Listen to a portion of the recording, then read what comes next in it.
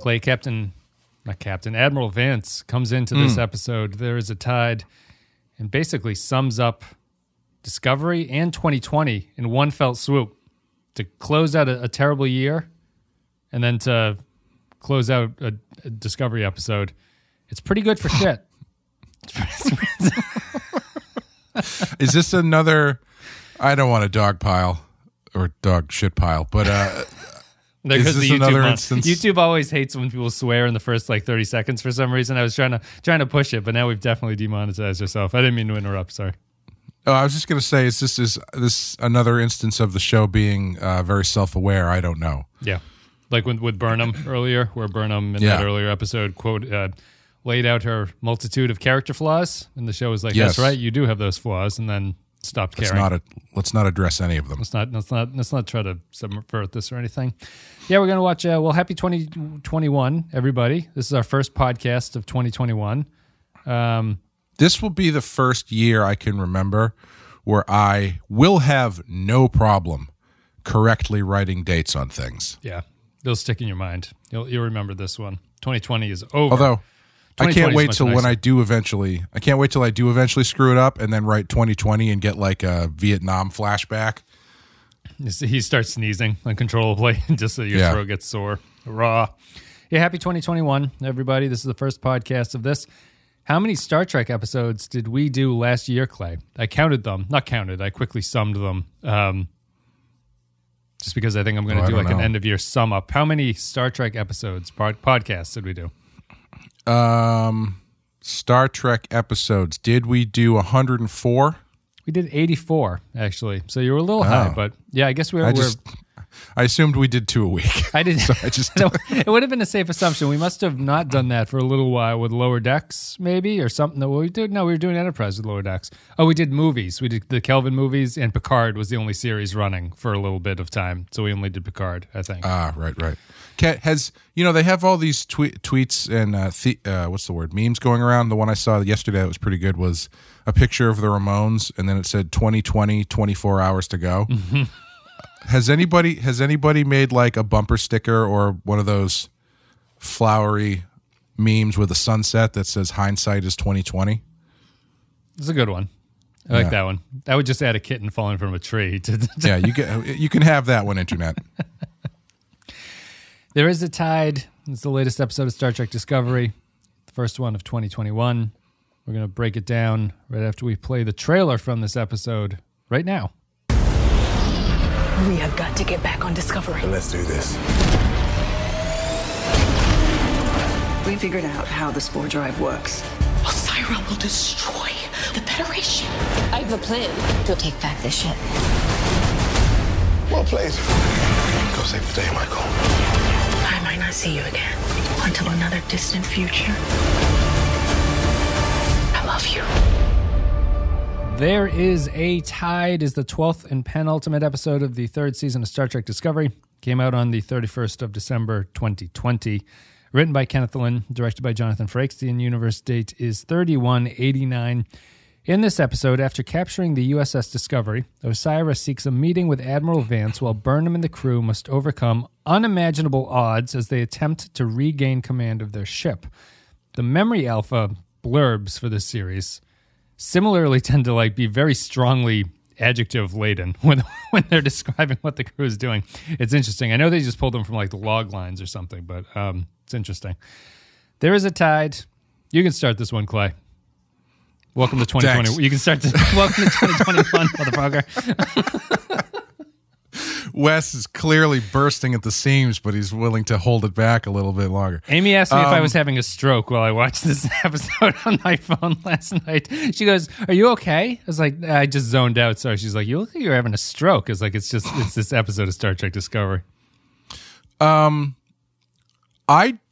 think what they're trying to do in this episode is good in theory, but I feel like this is probably the strongest example yet of the show not earning anything and just jumping to the conclusion that they want or the climax that they want without earning the journey to get there.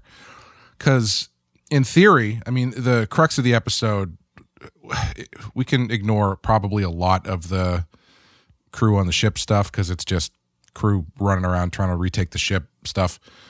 The crux is obviously the Osyraa and Vance stuff, which in theory, I thought that stuff was good. I thought it was actually kind of really, I was interested in Osyraa's plan. And from a conceptual standpoint, it's smart of her to hedge her power by realizing that she needs to diversify where her power comes from, and joining the Federation and restarting the Federation is the best way to do that, thus essentially making herself immune or immune from prosecution or whatever, at least so she thought. Mm-hmm. However, there's a lot of stuff that they just hopscotch to get there. For instance, she has a science institute that's been studying the spore drive and how the spore drive works whole time. Apparently, the Emerald Chain is basically a federation. That they've made it sound like they're just a kind of raider pirate organization. And apparently they have, she's like, we have an NIH level federal funding mechanism. It's like people apply to FOAs and they give grants. It's like, what are you talking about? What, where is this coming from?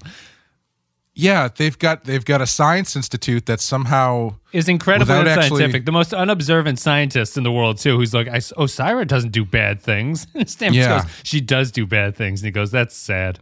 Yeah, like again, that's a good example too of like, sure, good in concept, but having a scientist give one speech about how Osyraa was nice to him, and then you're supposed to like give a shit, a scientist you've never seen before. Yeah. Give a speech about how Osyraa was nice to him, and then later on when he goes like, she really is bad, like you're supposed to care or be surprised. You know, it's like I understand what they're going for, but like, yeah, they just jump over so much stuff. Like even when they get into, they drive Discovery into the Federation shields and stuff. I saw a few people talking about how smart Vance is in this episode. Sure, eventually, but like they let Discovery drive in with their something jamming their transporter, and they're not answering their communications array, and he's just like, I don't know, let him in, I guess. Well, someone else has a Nothing line. Osyraa has that. done that tactic before. They say, does Sure. Rin say it or someone says it? So this is like a thing she does. She uses a friendly ship to open the gates, and then they go in Trojan horse style, and then they blow it up from the inside or whatever. So, and like I start thinking about stuff from other episodes. Like, well, weren't they tracking Osyraa at over on Kandahar, or what the hell's the planet called? Kaminar. They like the Federation went over there to like see what was going on with her. Then she disappears. Somehow they don't track her, I guess, and then all of a sudden her ship shows up chasing Discovery back. I don't know. It seemed a little bit like the Federation isn't actually following what she's doing. Mm-hmm. She's an unknown quantity because we don't know anything about the Emerald Chain. Or that's the thing. Like, represent. I feel like what they were trying to do here is position her like Gul Dukat or something. But if Gul Dukat like the was founders, actually, like she's the head of a large organization. Sure. Yeah. Well, but she's trying to strike a deal with the Federation, and the Changelings never really did that. Sure. Like Gul Dukat's the one who's going to try to make a deal in which he will come out on top. Okay. And the difference being like, it would be like if Gul Dukat appeared in 2 episodes of the season of Deep Space Nine they were trying to do that in, and didn't do much more than just be like a space pirate. Mm-hmm. Like they've got that stuff, like Osyraa coming in with this plan for peace or whatever, even though it is ultimately just for her own benefit, despite what she's saying about, although we can get into the lie detector guy too, because I mean there is some truth to what she's saying about wanting to fix the galaxy or whatever. But like that angle that she's coming into that meeting with, and the stuff she's throwing at the Federation, as far as like the Federation and what they've done and what they haven't done and how they've let certain things drop off. There's no room for subversion or inversion of anything because they haven't built the world that they are now trying to invert and subvert. Right. You know, like she's going at the Federation for all this stuff. And it's like, well, we haven't seen the Federation do anything. We haven't seen the Federation not do things. It's just, they've just kind of been there to tell Michael she's doing a good job or that Saru needs to think better. Yeah. I mean, I don't even think that Osira's plot is dramatically interesting as a linchpin, really, because it's like, is her whole point just to evade prosecution, essentially? Like to enable, through this corporate merger, her group will no longer be punished for the things that they've done. That's her goal? That's like the end of it? I guess, because that's the thing that makes her balk, is the fact that she would, like, she's not putting herself, she's not sacrificing herself for the greater good. Yeah. Because she doesn't want to do it if it means that she's going to still be tried for her crimes. And that's what Vance pushes back on, saying that you will be prosecuted or whatever. Yeah. After a great narrative scene where he's like, it's going to take me a long time to read this paperwork. He just sits down and flicks through the thing. Hey, it doesn't stop our government from passing 5,000-page bills in 25 minutes. No one whatever, reads it. No one's reading the bills. Yeah. Vance just rubber stamp this son of a bitch. I just could you explain to me, Osira? Could you explain to me this 3 martini lunch clause you put in here?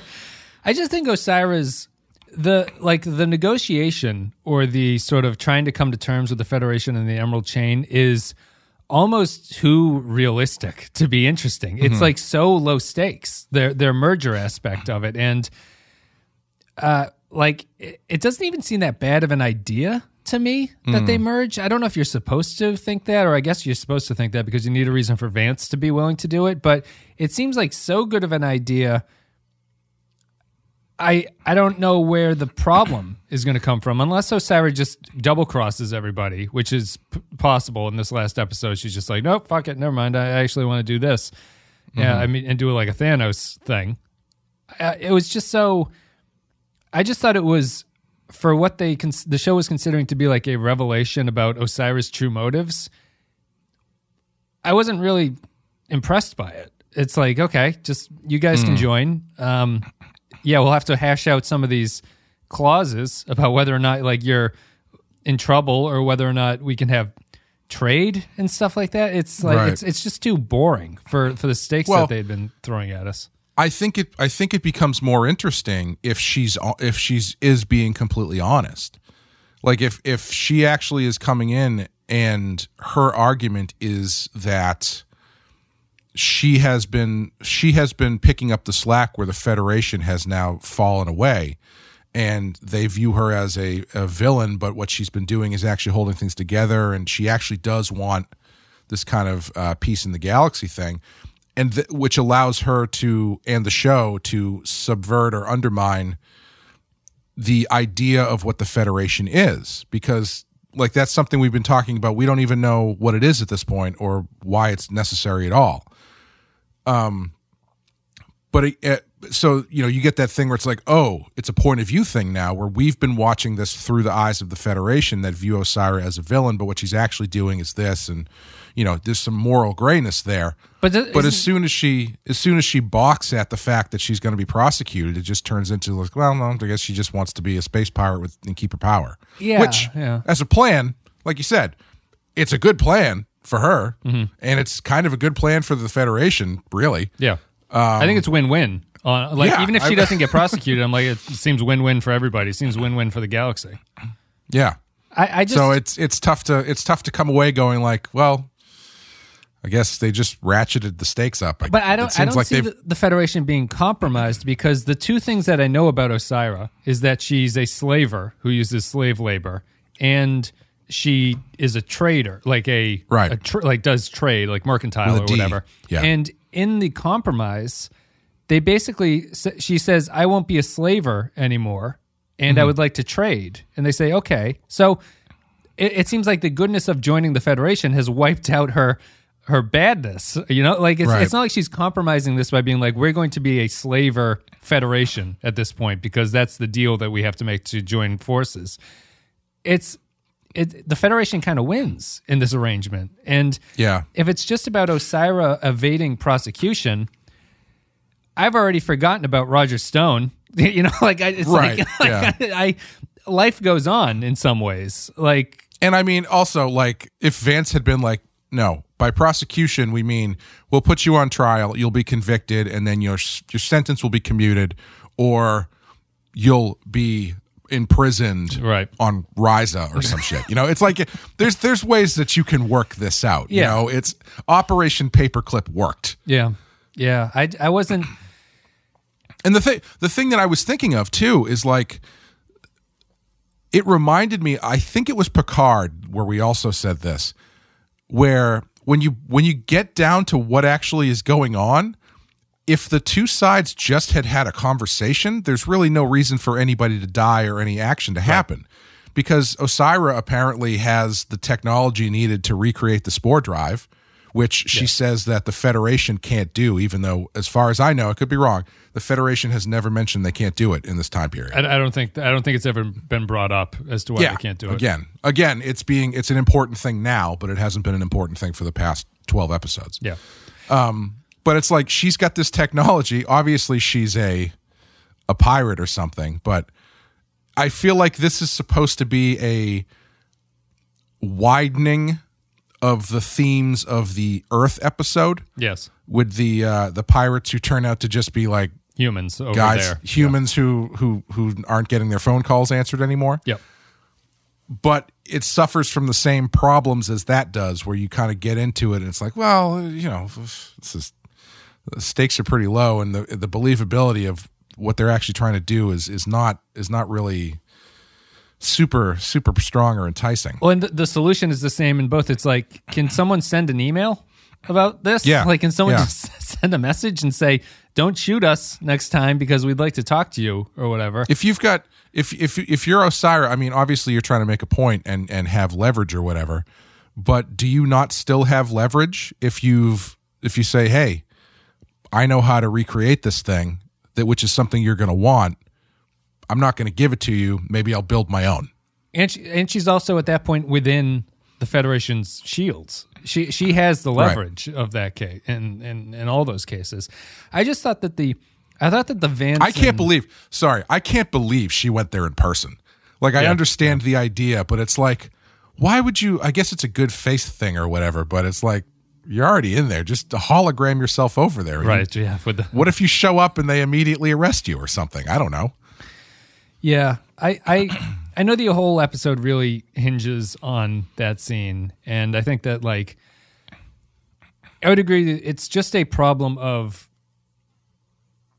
Discovery never effectively sets up these, like, everything that happens in this episode should have been planted at the start of the season. It's Correct. like there's no Yes. reason not to do that kind of stuff. If this is the place that you're going to end up in try to build towards it, us knowing this background the entire season does not really change anything. It might make this Right. actually more underwhelming, because when you get to this point, you're like, wow, what an underwhelming discussion these two are having. And that's kind of a problem, but you need to juice up the Osira point of view, I think, and that to solve that. It's Also, I saw somebody else, I think it was on, I don't know, the comment section of one of the reviews on the internet, where they're like, they just 2 episodes ago had a half an hour of their episode dedicated to the Federation Starfleet crew members cheersing and commemorating Space Hitler. Mm-hmm. But Osira can't get a free pass because she's kind of a jerk. It's true. It is true. Although I don't know if maybe Vance wouldn't have thrown her a party like Saru did. Is there more? I mean, I'm just trying to think of what else there is to go on off of that with, like, Vance and I think that the the Vance and Osiris stuff is just too little, too late. And it's only highlighted by the fact that they took 2 episodes to do Georgiou's Mirror universe leave. It's like you have nothing. You have no story for the Federation here. You could afford to kill 2 episodes of the Mirror universe. And I would argue this episode does not need to have a second part. Like I'm shocked at how long this wrapping up this season is taking. It feels like it's taking weeks just to get through what needs to happen here. And it's not like, it just feels like they kicked the can down the road, and we got to this point where we had 3 episodes left in a season, and there's 1 episode worth of material in it. And this one's, it's all action. It's all Burnham running around. It's Vance and Osira talking for a very long time with each other. We don't check in with Saru or anybody on the planet here. The only thing we do to check in with that is Stamets continues his fucking breakdown as a person and as any kind of like professional when he starts crying about shit at the end of this. And although I will say, when he does straight up yell at Burnham, we came to the future for you. That's a good point. That's a good point. Yeah. That, although it is, I think it's true, but also pathetic at the same time. Like, did they really just come through for her? It does emotionally feel that way. So I think that you're like, Stamets is vindicted to, or he's able to feel that way and have it be an appropriate feeling to say that we came for you. And what are you doing to us? What'd you think about his psychopathic adoption of Adira, where he's like, now I'm your guardian and I'm going to cry? Have they had more than 3 minutes of screen time this entire season together? But you can tell by the dopey smile on his face when he looks at them that he sees them as his child, I guess. Oh my God. That's the whole that's the whole point of Adira in this season. Adira doesn't have a story. She just has, Stamets has to have something to be upset about at the end. And that's the reason, or that the only reason they exist is to have Stamets have a really strange reaction at the end. Yeah. What a like, just on a technical level, like you can kind of get bogged down in the detail of whether or not it works, but on the technical level, when they're writing this and someone goes, let's have a character named Adira who's a Trill. You go, okay. Why are we bringing them in? You go, I don't know. You go, maybe that's a problem. Maybe we should have a reason to introduce this character into this season, because we already have a ship full of characters. There's no reason. Right. It's not like we lost somebody. It's not like the Lorca situation where he's gone, let's bring on Pike and we'll see what that does. They already have a full complement, and bringing Adira in, hinting at a story, and on the most frustrating aspect of it, hinting that it could potentially be a very interesting Trill story, only to say, no, never mind.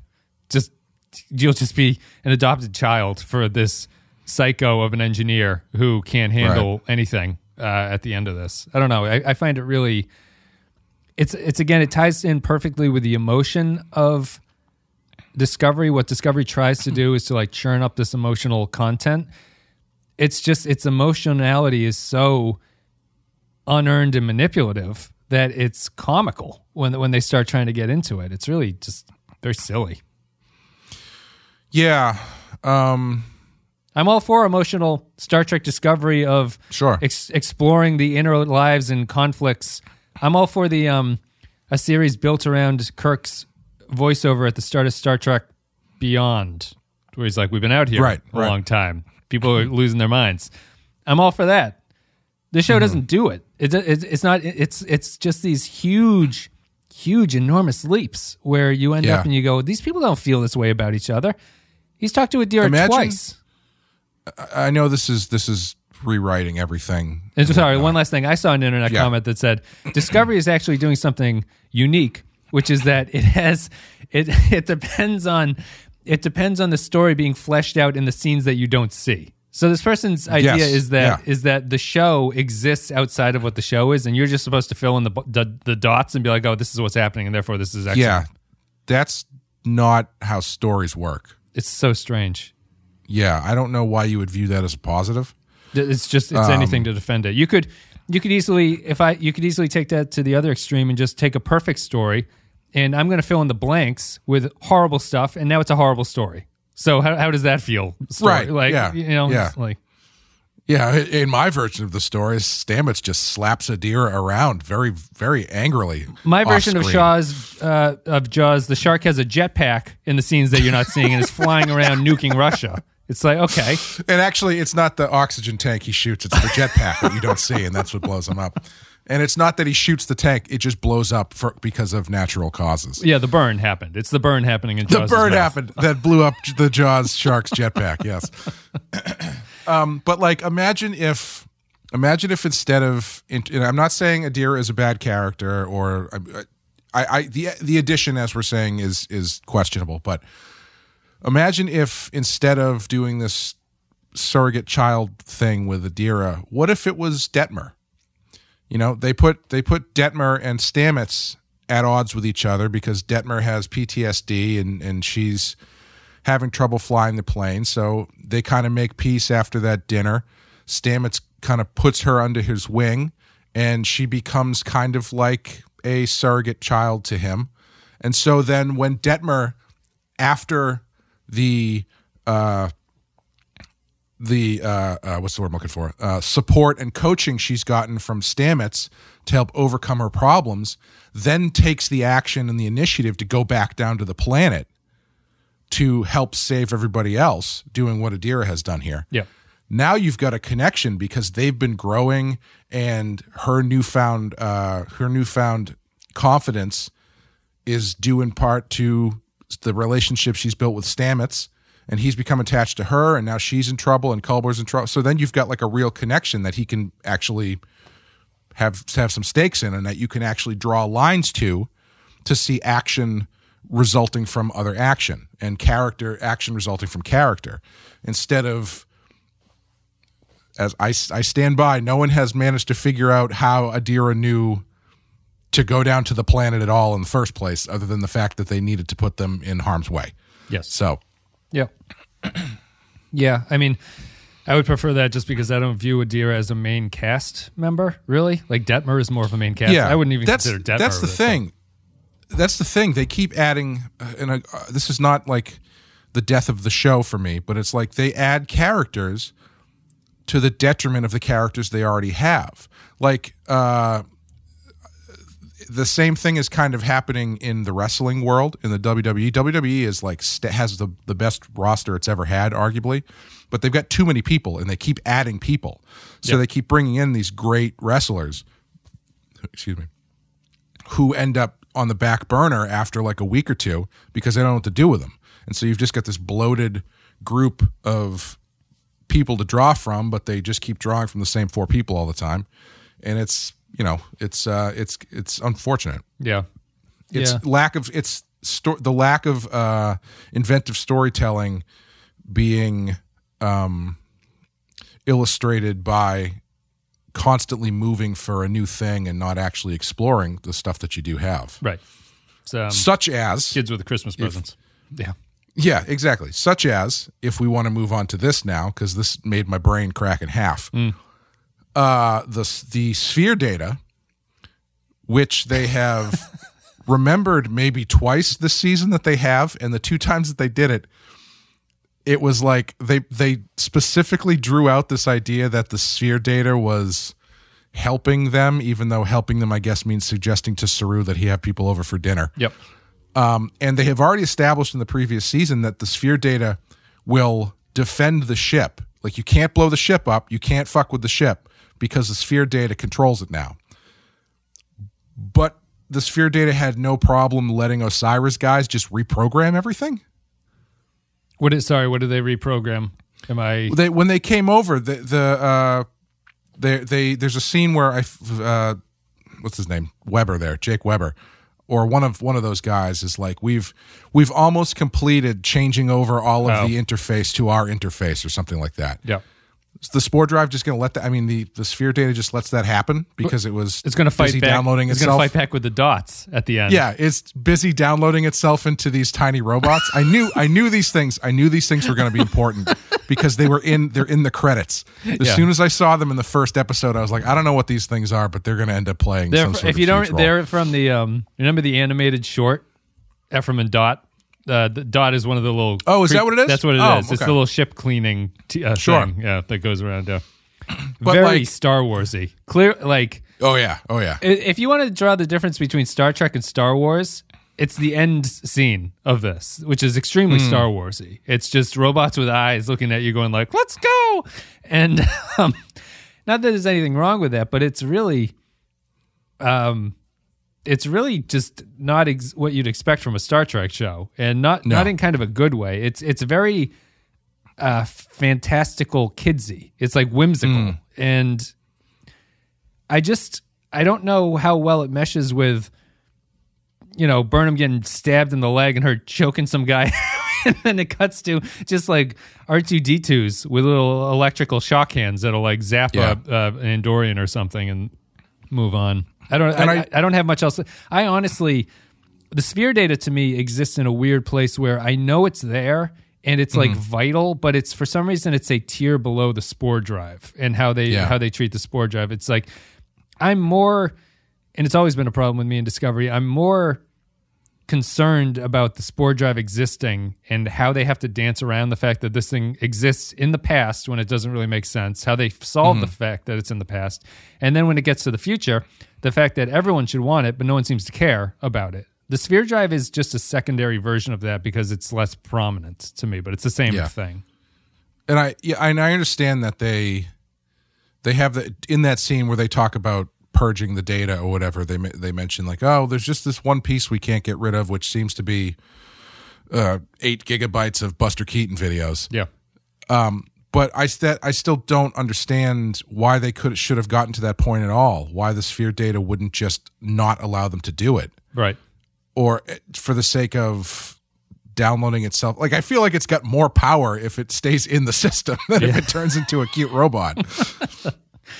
Yeah, we haven't seen those robots in action, but it's just into the thing of they haven't really explained what the sphere data is. Is it autonomous? Is it like it's when it has its conversation with Saru? It definitely seems like it's an intelligence at that point that's kind of considering things. But they've never discussed whether it sees its need to survive as something important, whether it considers itself important enough where it would be like, no, I need to stop people from. It stops the ship from being blown up or whatever. Yeah, you can't blow the ship up. It stops the ship from self-destructing. So it does have a sense of self-preservation. And the other thing that's kind of crazy about this is like I said, this has been planned because those robots are in the opening credits. They've shown up a few times throughout the episodes. There's one moment that we didn't talk about when it happened, but it was just so strange to me. I don't know if it was covering for a bump in the dolly track or something, but there's a scene a few episodes ago where there's a bunch of people talking and the robots are like cleaning stuff up, and then they come at the camera and go past the camera, and one of them bumps the camera because the camera just like gives a little bit of a shake. Yeah. And I was like, so they're either covering for something like that was a good take, but the dolly track, someone bumped the camera or something, or they did that. They specifically digitally did that to have the machine, the fake robot, fake bump the camera. Yeah, which is it's just such a strange choice to me. But my point is, this has been in the cards. Like this shows forethought in stuff that they're doing. But the sphere data has made maybe 2 very short appearances, and it has not been part of the season in any real way at all until they pull it out of their hat in the last 5 minutes of the season. We have a stream tomorrow or today. We have a stream on Saturday with Lore Reloaded at 1 o'clock EST, if people are around for that.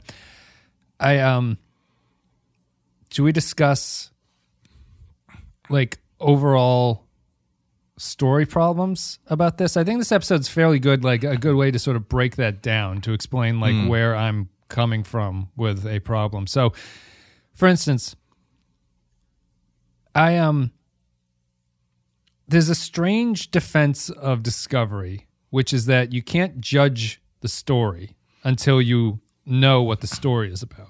And I see this kind of all the time, where I can understand it on one level where you can't necessarily judge actions of characters if you're unsure of what their motivations are underneath it. So like complaining about like why did so and so do that? It's like, well, I have to see what they're actually motivated by. I don't at all agree that you have to see how things are playing out to judge the quality of the stuff you've seen so far, because Sure. it's the same. It's like if you were reading a book and you've read 9 chapters of garbage and you're like, well, I have to see how chapter 10 plays out because that's going to Right. save this. It's and Darren Mooney was tweeting about it too, which I think is this. There's this like fetishization of plot at this point over everything, and Yeah. it doesn't work that way. There's no horrible story that's going to be saved by a great ending. You will have a horrible story that you go, that's a terrible movie, but it's got a kind of a cool ending, or you've got that was terrible and like the ending barely saved it.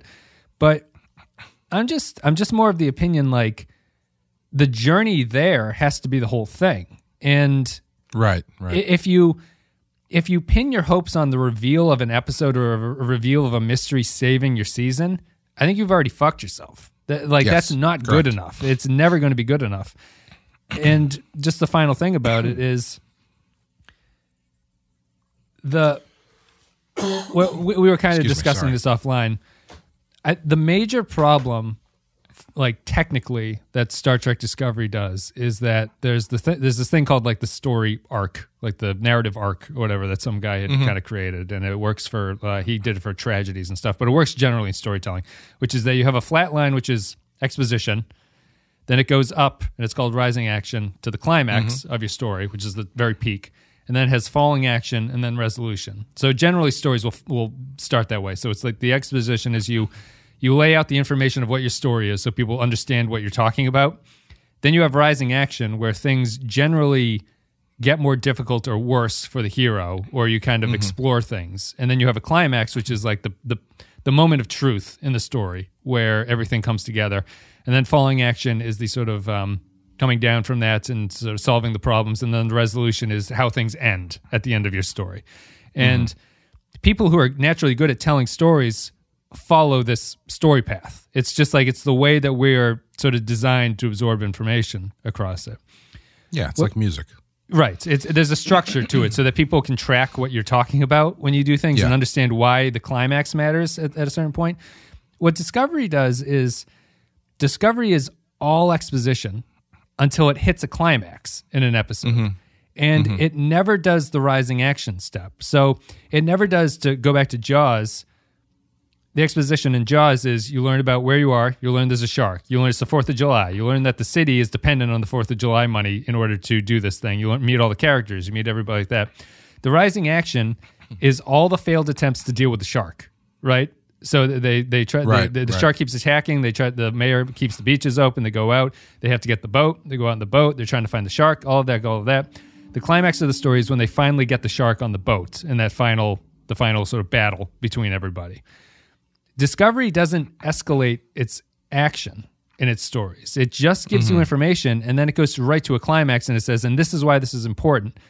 And so in both episodes and season arcs, you never get a sense of like, where is this going? Like, what are we escalating towards, or what are the stakes here? It's just a whole lot of information, climax, emotion, resolution at the end. And it's really frustrating. It's like really awful storytelling, in my opinion, on a technical level.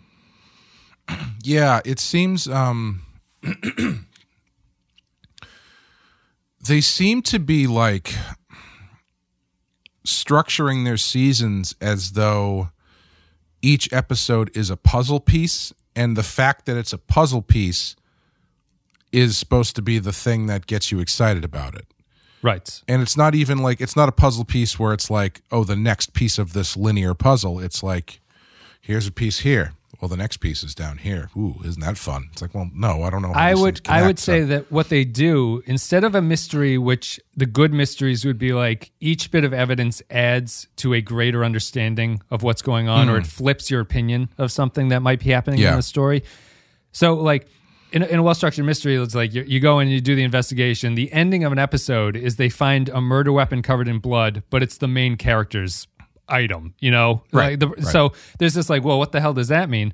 What Discovery does is its mystery resolutions are just more exposition. It's just more facts about like what's happening in the universe. So it's like, oh, it's a Kelpian ship. Oh, it's in a nebula. Oh, it's on a dilithium planet. And it's all of the Byrne information never changed anything about this universe. Chasing Correct. the Burn has not changed a single thing about what's going on in this universe. It hasn't changed your opinion of Star Trek or Starfleet, hasn't changed your opinion of Osira, hasn't changed Burnham, hasn't changed Book, hasn't changed these couriers. So the slow drip is just the weakest of mysteries to build on. Just exposition. There's no changing. There's no like new information. There's no new perspective. Yeah. That's And why I it mean, feels you like it could takes argue- 6 weeks to get through. No, feels like it takes a year and a half to get through a season of Discovery because there's no build. Yeah. You could argue that the world building they're doing for this season is just the fact that different people are showing up and you get like a offhand comment as to what their role is in the galaxy.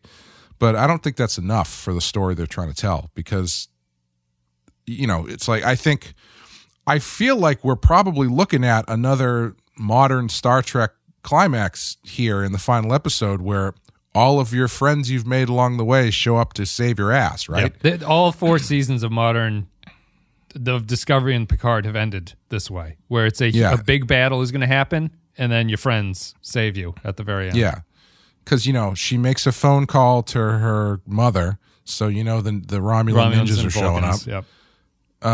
And I'm sure somehow the Book's family's going to show up for some reason to justify locusts. their inclusion. Because they talk about poisoning those bugs, don't they, or something? So Yeah, I think that they must show up.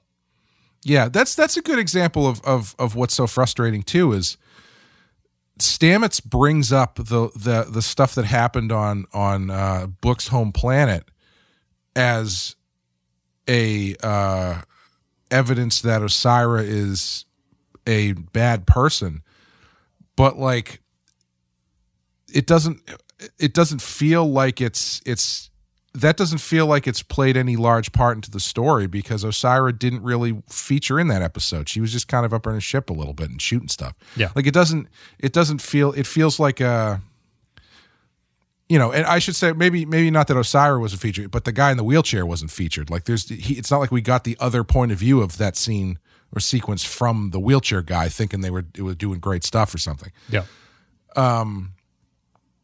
So yeah, it's just it feels like it's exposition doesn't equal world building to me, especially when your world build, the linchpin of your world building is supposed to be the Federation, and we haven't really seen the Federation do anything. And you know, you get these you get ideas of where other elements are of the universe are, but not really. You know, it doesn't feel super cohesive to me. Yeah, I think that the fundamental story flaw of this season has been the lack of what is the Federation at this point. They wasted a bunch of episodes telling us the Federation doesn't exist anymore, and then it does, and that's annoying.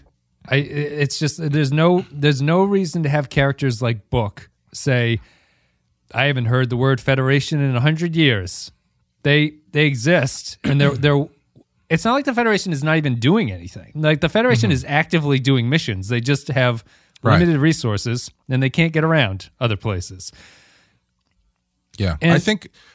Oh, I'm sorry. Finish. Go ahead. No, and so when you go into that, and then you show up, and Vance becomes the cipher for the Federation, largely in this season. Like the Federation is through Vance. He's supposed to be the character who represents what the Federation is at that point. That's the whole purpose of having him. Vance starts off strong, and eventually loses any kind of narrative drive as a character. He doesn't really have anything going for him because all he does is he gives out missions and he kind of sits around and waits for things to come back. If you're not going to explore what the Federation is through Vance, as like Vance symbolizes what the new Federation is, which would tie into a kind of deal with the devil that Osira would offer later on. I think that's the central arc because the Burn is not that. The Burn can't provide that kind of conflict or drama to the story because it's just an empty mystery, really. Nothing changes about solving the Burn.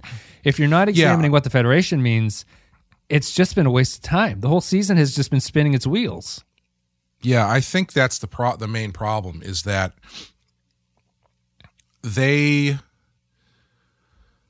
I think they were trying to hang the Federation and what the Federation means and what the world means without the Federation on the burn, in that like discovering the secrets of the burn will then inform you about things about the Federation. But I don't think it's worked at all. And I think that problem is that the burn was the focus. I wish they had just not explored it or something. It happened, or just explain what happened at the start. Be like a little Kelpian kid blew up all the dilithium. Sure. Yeah, or like just have it some. Why do you need to figure it out? That's not the interesting thing. Like the interesting thing is the setup, which like all the dilithium blew up, which caused the Federation to fall apart because nobody can fly anywhere. So we got to rebuild the Federation. Okay, why? What does that mean? What does the Federation even look like? But instead, it turns into this scavenger hunt for black boxes and inner soul searching in front of your Romulan ninja mother. Can I also, just to interrupt, because we say this as kind of an offhand, but I also didn't really ever internalize what they were talking about. I think there's another flaw here, which is that the description of what the burn is way too complicated to get. So we always use the shorthand as the dilithium blew up, right? But as listener Kyle has corrected me and made me more hyper aware of what's going on, the dilithium actually doesn't blow up from what happened. All it does is it stops working, which causes the engines of the ships to blow up, and so all the ships blow up. Okay, so sure. Dilithium is still around for you. But the other thing that's happened is that, and they only reveal this later on, is that the Federation has basically mined all the dilithium away at this point. So there's a natural shortage running into the fact that the ships that used it blew up, right? I just think I think that's too layered and too complicated for what the burn is supposed to be a shorthand of, which should just be the dilithium actually shattered, and because of the frequency of the scream, because that makes more sense to me. And you're not dealing with this thing of, it's like a kind of stupid metaphor for environmental protectionism of like you shouldn't mine all the oil or whatever, but it's also not like relying on this incredibly technical knowledge that the dilithium is what keeps the warp cores running, and that like if you remove them, it blows them up. I think it's just too complicated and silly, and they do it just so that you can have a planet full of dilithium at the end, right? Because it came up because I was like, why, if the dilithium has been shattered, why does that planet still exist that Su'Kal is on? And they say, well, the dilithium actually isn't impacted by this. It's just, it turns off for whatever reason. So I am really dreading next, like the resolution of this season being, we found a planet full of dilithium, so all the ships work again. That's got to be what happens, right? But like, doesn't that kind of break its own internal rules then? Because that kid's been screaming quite a bit. But I think shouldn't every time he screams and he almost blows up Discovery, so shouldn't all the dilithium of this dilithium planet now not work? I think what this is the other thing. I think the dilithium will start working again. It just stops it from working for a split second, which causes the warp explosions to happen. That's why there's still dilithium in the universe. Oh, okay. Yeah, that's that's awful. It's so stupid.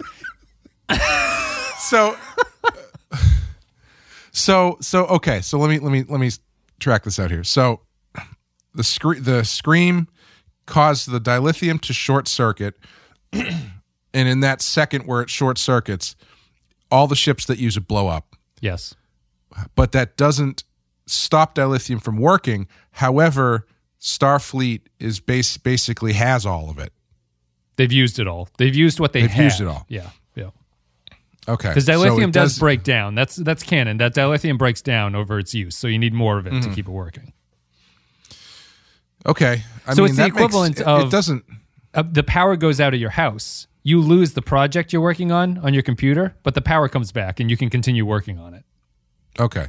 So that doesn't not make sense, but yeah, I think it's a little bit too layered for what they're doing here.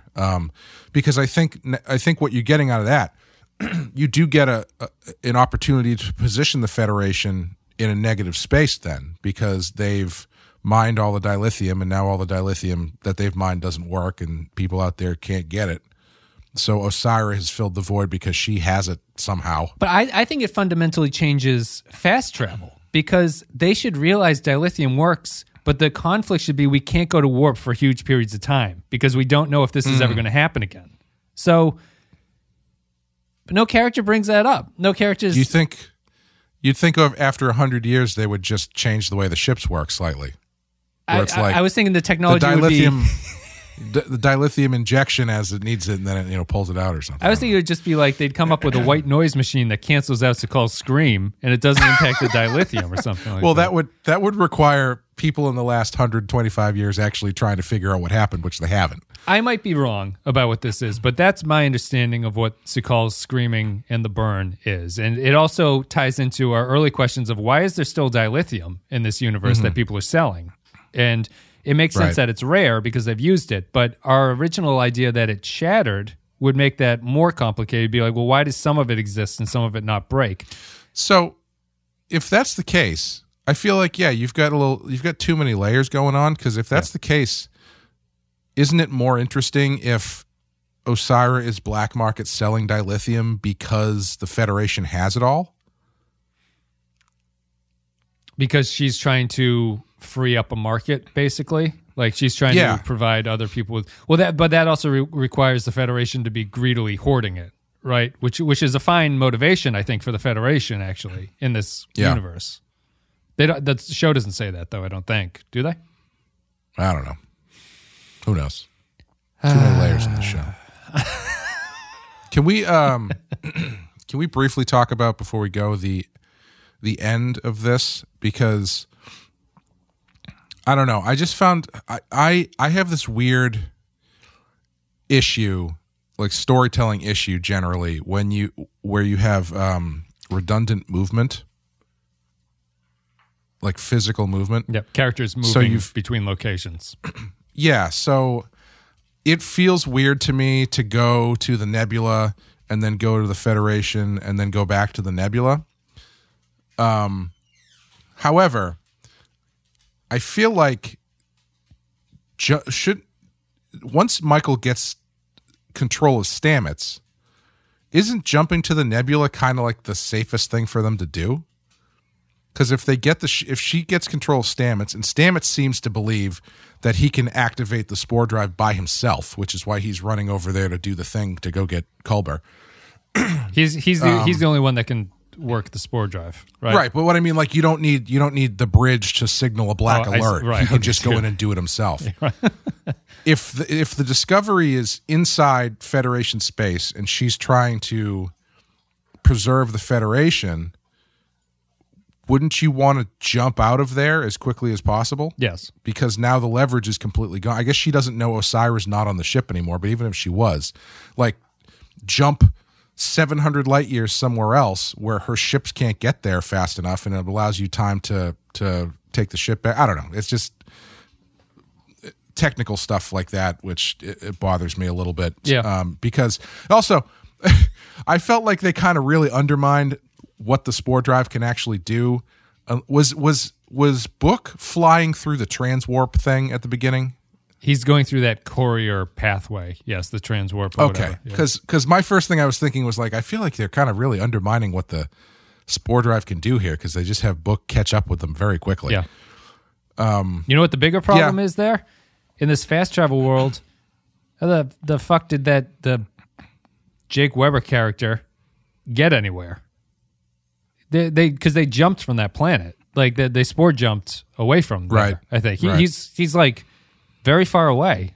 he somehow managed to get across the universe at some point. I guess Osyraa transwarped over there and picked him up, and then transwarped away. Yeah, I mean I know it does come across as kind of nitpicking, but it's like there's just no consensus or like continuity to any of the stuff that goes on here. So at that point, you just throw up your hands. It's like, well, you've built a universe where travel is bad, but everyone can travel all the time. Yeah, nobody has a problem traveling. Yeah. It's a really weird setup. Like it's a good setup for Star Trek to take, because Star Trek so easily goes places, to take that away and then you've got this ship that can still easily go places. That's interesting. Yeah.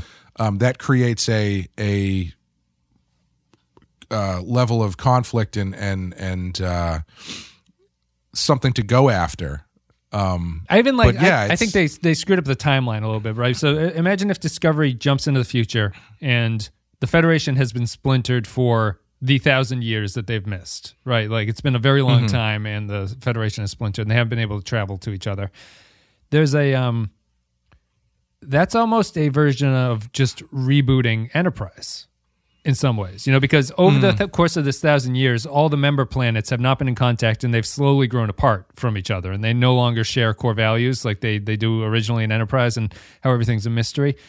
There's a little bit of like a rebuild idea there, and the show just isn't focused on that stuff. It's, as you were saying, it's focused on the burn, which is the lamest of the stuff that you can care about in this time frame. The people in the show don't even care about it. Yeah. Yeah, I don't know. I mean, I'm sure we're getting fairly nitpicky about certain stuff, but I think these nitpicks stem from storytelling problems that are fairly ingrained and basic. Yeah. Well, I'd asked on Discord, kind of a leading thing. I was like, I asked this on Twitter too. I was like, why do people watch TV shows that they watch? And I don't know if you saw that, but I specifically avoid most of your tweets. Got a lot of answers. It's like I like shows that explore certain ideas or themes. I like to see characters existing in a world, existing in a setting. People are like, I like different characters. The characters are what kind of come back to me. I posted in such a way that I didn't want to lead people, but what all of those answers have in common is the writing. And what I think is what is different about TV from film is that, to me, writing is everything in a TV show, because it's way too long of a story to not have writing. In a movie, you can get away with a little bit of either like weird writing or lazy writing if there are other aspects that are really kind of spectacular that people are choosing to focus on in their movie, like be it visually or be it something else or be it some sort of theme that they want to explore. Film is a little bit more artistic that way. Film is a lot more impressionistic than TV is, right? Because you're there, ideally, you're in a theater, you're there for 2 hours getting bombarded by these giant images that are strung together with a story. Right. And you're in, you're out, and you kind of, it's more like a roller coaster, whereas TV is more like a long drive. Yeah, and I think that TV is just to me, and I think like pseudo objectively, the writing is what differentiates itself from movies for television shows. And so what people like about TV shows is when you distill it to its essence, is just the writing. They like the writing of the characters. I think actors will play into a character in some way, but it's like a writing aspect is one of the major things. The theme exploration doesn't happen outside of writing. The characters in a setting is how the characters are written. It's not just actors standing on a green screen and you're going, wow, these characters are existing in this place. This is fantastic. The writing is everything in a TV show. And Discovery's I have a very hard time defending a show on TV if the writing is weak. And I can't think of a single show that I would watch that has bad writing and be like, this is still a great TV show, despite this horrible writing that's going on here. Yeah. That's just where it sits for Discovery for me. And other reviews that I've seen are have used fairly aggressive language to be like, the writing is abysmal, but it's still a great show. And I sit there going, I don't understand how you can say that. It just ties into all the nitpicks are built off of the fact that the writing is so awful that you end up in a place like this. There is a tide. Yeah, and I try to go into every episode as it's tough because I want to judge every episode on its own merits, but if the only way these episodes work is if you do that explicitly and just forget anything else you've seen or haven't seen for that matter and just go with what they're telling you in this one, and that's not really how these things are supposed to work. Yeah. And I think that for Discovery in particular, taking each episode as it stands, the episodes are very similar to each other. I couldn't tell you outside of a few moments what happens in different episodes. It's a very even-keeled,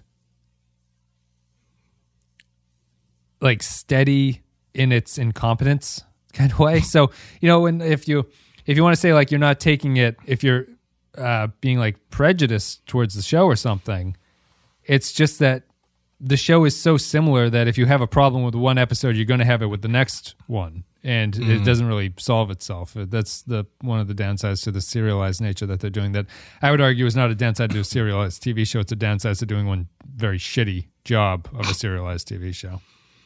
Yeah. I guess that's it.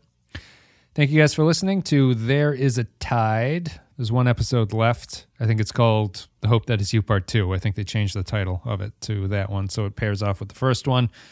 Predictions for the end, Clay? I know neither of us particularly like predictions, but we both agree that they're just going to mine the dilithium planet and everything will reboot, right?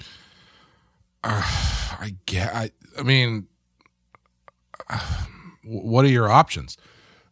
For the burn to have any meaning whatsoever, they either have to do that or they have to use it as, I don't know. I guess. Yeah, because if the burn ultimately, so that only happened once, right? It's only happened once. It's as not far like as we every know, now and then a new Su'Kal burn has happens. never screamed that loudly. I wish that was the case. It would make much more sense because Su'Kal screaming constantly, living in terror, makes more sense that he would occasionally do this and cause warp drives to fail all the time. Yeah, but if apparently that's it's only the once. case, if he only did it once and it only causes warp drives to fail or the dilithium to fail for a a not complete amount of time, like it comes back eventually, and they've just found a planet full of dilithium, they're probably, I assume the only thing I could see stopping them from using that as a way to get dilithium back is because the planet is so deep in the nebula that they can't effectively mine it. But even there, as long as you get Su'Kal off the planet, you're Right. good. Like everything goes Just back to kill him. normal. Just kill this motherfucker. Stop his screaming. I mean, the other option is that they buy in whole hog to the technology and Osira is able to mass produce spore drives. So warp drives just don't exist anymore and spore drives are the new way that people get around, which would make a little bit more sense, I think. It would make more sense, but it would make for a boring show. I don't like this idea that they set up for the season. People can't drive anywhere anymore. But this one group has a car, and the end of the season is now everybody has cars.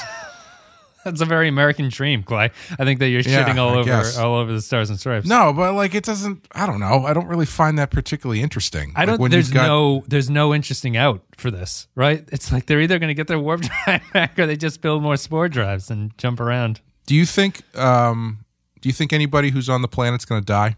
No. Su'Kal, maybe. Yeah. Because who's down there? It's Adira, Culber, Saru, and Culber. Culber would maybe die. But no, I don't think they're going to kill him. I think he just die every season and come back, and that's just his thing. That would be great. If he eventually becomes a god or something, that'd be cool. I would say there is a more than a 0 chance that Saru doesn't make it out alive. Just because Burnham will take over? Yes, and it feels very Discovery to reunite him with a family type person and then kill him. Or leave him on the planet. Su'Kal can't leave the planet because if he leaves the planet, the radiation will crystallize and kill him or something like that. So then Saru has to stay there, and so the guy's not alone or some shit like that. I wouldn't put it past them to do that. If they do that, I think I will probably be on board with us not watching the next season because Saru is the only thing I like about the show. No, I'm on board with not watching this season after this. I don't really want to. You've kind of talked me into it. That's like a dark horse in Vegas bet right there. It's like, the payoff is potentially huge if I bet on that. I just don't see it happening because I think sorry, go ahead. Well, even as terrible as the writing staff is here, I think they have to recognize that Saru is the only real character that the show has. I would hope so, but I don't know if that would necessarily stop them. I could see Sakal dying. It can't be Adira because Adira is one step too far. It's like, what was the point of this character? Like, you can't kill this character. Yeah, they're not going to kill Adira. I think they're already confirmed for season 4 anyway, but I don't know about the status of everybody else, which would maybe ruin this entire conversation. But I don't see anybody dying there. Do you see the Emerald Chain and the Federation actually aligning with each other, or is the Emerald Chain going to be the bad guy of Discovery seasons going forward? I don't think Osira's making it out alive. Osira will die, but the Emerald Chain. Yes. What happens to the Emerald Chain? Her organization with funding, grant writing. She runs it, doesn't she? She's a minister, they call her. So I don't know if she's like a leader or it's just which is another thing. It's like, wait, now they have like a parliamentary system. Well, and her soldiers are called regulators or something. It's like mount up. Warren G just comes in and it's like regulate. Why do they call them stupid shit Admiral like that? Admiral Vance, now that Adira has died, we would like to continue these negotiations with President Nate Dogg. It was a cold, dark night.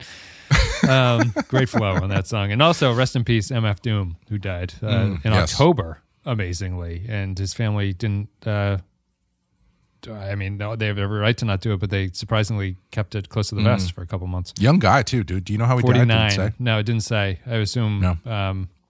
some sort of heart thing at that age. All right, so no Emerald Chain. Is there anything else here? Is there another time jump happening?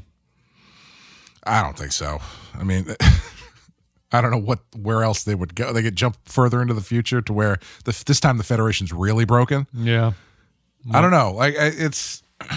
You could look at this as one way as being like the show's so unpredictable. I have no idea where it's gonna go, and I don't know that I don't think of that as a benefit because I just can't game out what a satisfying solution to any of this would be.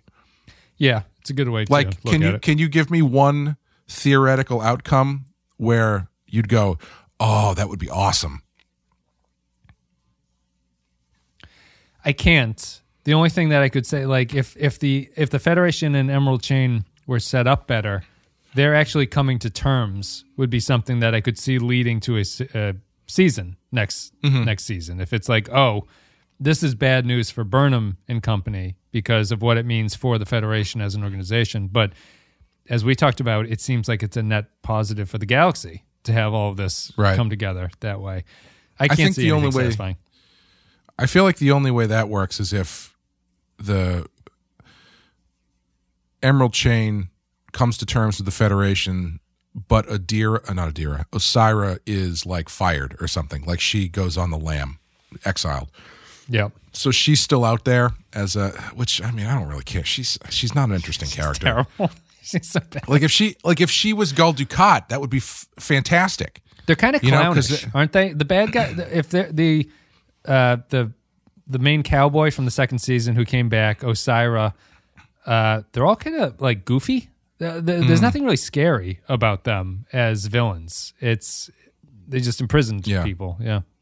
To continue the Gul Dukat metaphor,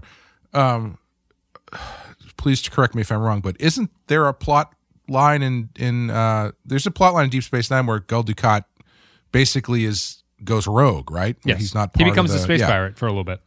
Yeah. And that's interesting because Gul Dukat, A, he's a very engaging, very charismatic character, and B, what he's capable of. Yep. So if they do that with Osira, it's like, I don't know, it's like doing it with Rom or something. It's not super, I'm not super threatened by what Osira by herself can mount against a newly formed Federation. I think like I assume that's where we're going, is that it's going to end with some sort of, after everybody shows up to help fight the Emerald Chain, they're going to be like, hey, that was cool. We should do that all the time. Maybe we should think about federizing again. Yeah. Yeah, enough of this confederation. I guess we're done.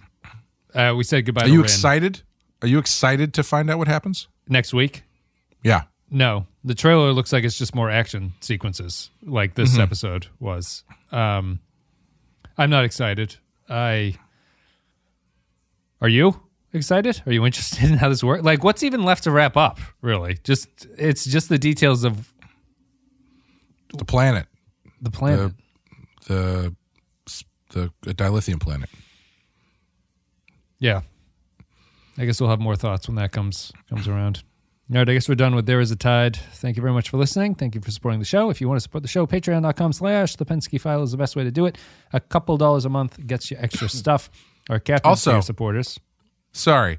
Like, shouldn't like finding Discovery not be an issue, right? Because they don't have the Spore Drive anymore. Because Stamets is on the Federation base or whatever. Oh, I guess they can still probably fly at a higher level of warp than most places. Whatever. Forget it. Captain Tier supporters, special thank you. Ben Douglas, Tark Latif, Joint Mango, Katie Jackoff, Mike Burnett, Matthew Ross, Andrew Sherlock, Cardinal Doomsday, Nathan Elliott, Samuel Custer, Matt Cutler, Nick Sergey, Grim Santo, Sean, Bradley Killens, Christian Pouch, Drain Hackett, Chris Tinsley, Darth Moss, Kevin Reyes, Jordan Cooper, Vault 13 Hero, Rune Bendler, HH28, Stefan Minton, Nick the Rat, Derek Zajac, Paul Roscoe, Jacob123, Poindexter G, Groppler, John Zorn, Mike Harris, Captain Brazen, Eric Santuan, Kevin Lowry, Jakey's Gamer, Patrick Seba, Corey Martin, William Scheisler, Soylent Blue, Zane Majors, Dave Davies, Retail, and Olivier Pardeux. Thank you very much for supporting the show. Yeah, I fucking hate Discovery. It's like a terrible TV show. It's just so bad. I am. There was a comment on one of the videos. The person was very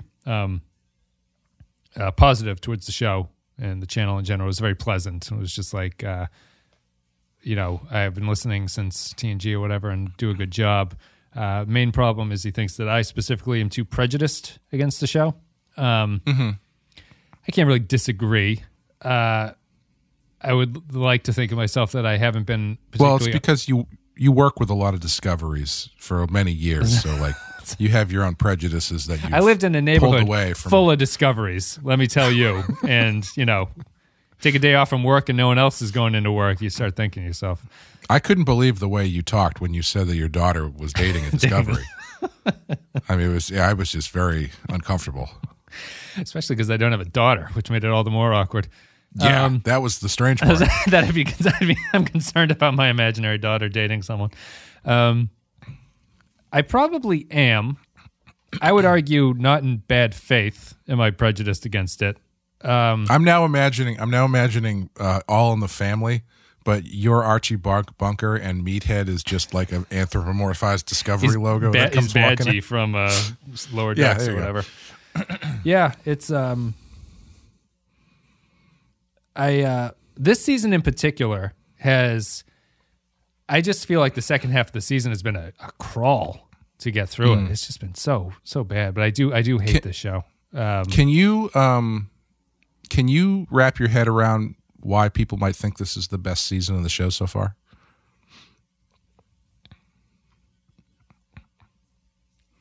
They like seeing future Starfleet. That's all I can think of. Like, I haven't seen much of it. I know they like thinking. What do you? I have not actually, as is always the case. People who praise the show, I've never seen a reason why. They just say like, this is the greatest thing I've ever seen. Isn't Vance cool? Boba Fett, motherfuckers. Like it's just I don't know what people would get out of it unless because I think it's almost like obvious that this was not even as effective as the Red Angel mystery and how they laid things out. And yeah, do you have any idea why someone would like this one? My only thought is that they just like the emotional stuff, which if that's what you like, fine. Fair. The emotional stuff is where they put all their effort into. Well, you'd say that's unique to this season? Because I would say that's been a thread throughout Discovery's entire... Because I think you specifically asked me about this season. I would say that Discovery's always leaned on the emotion.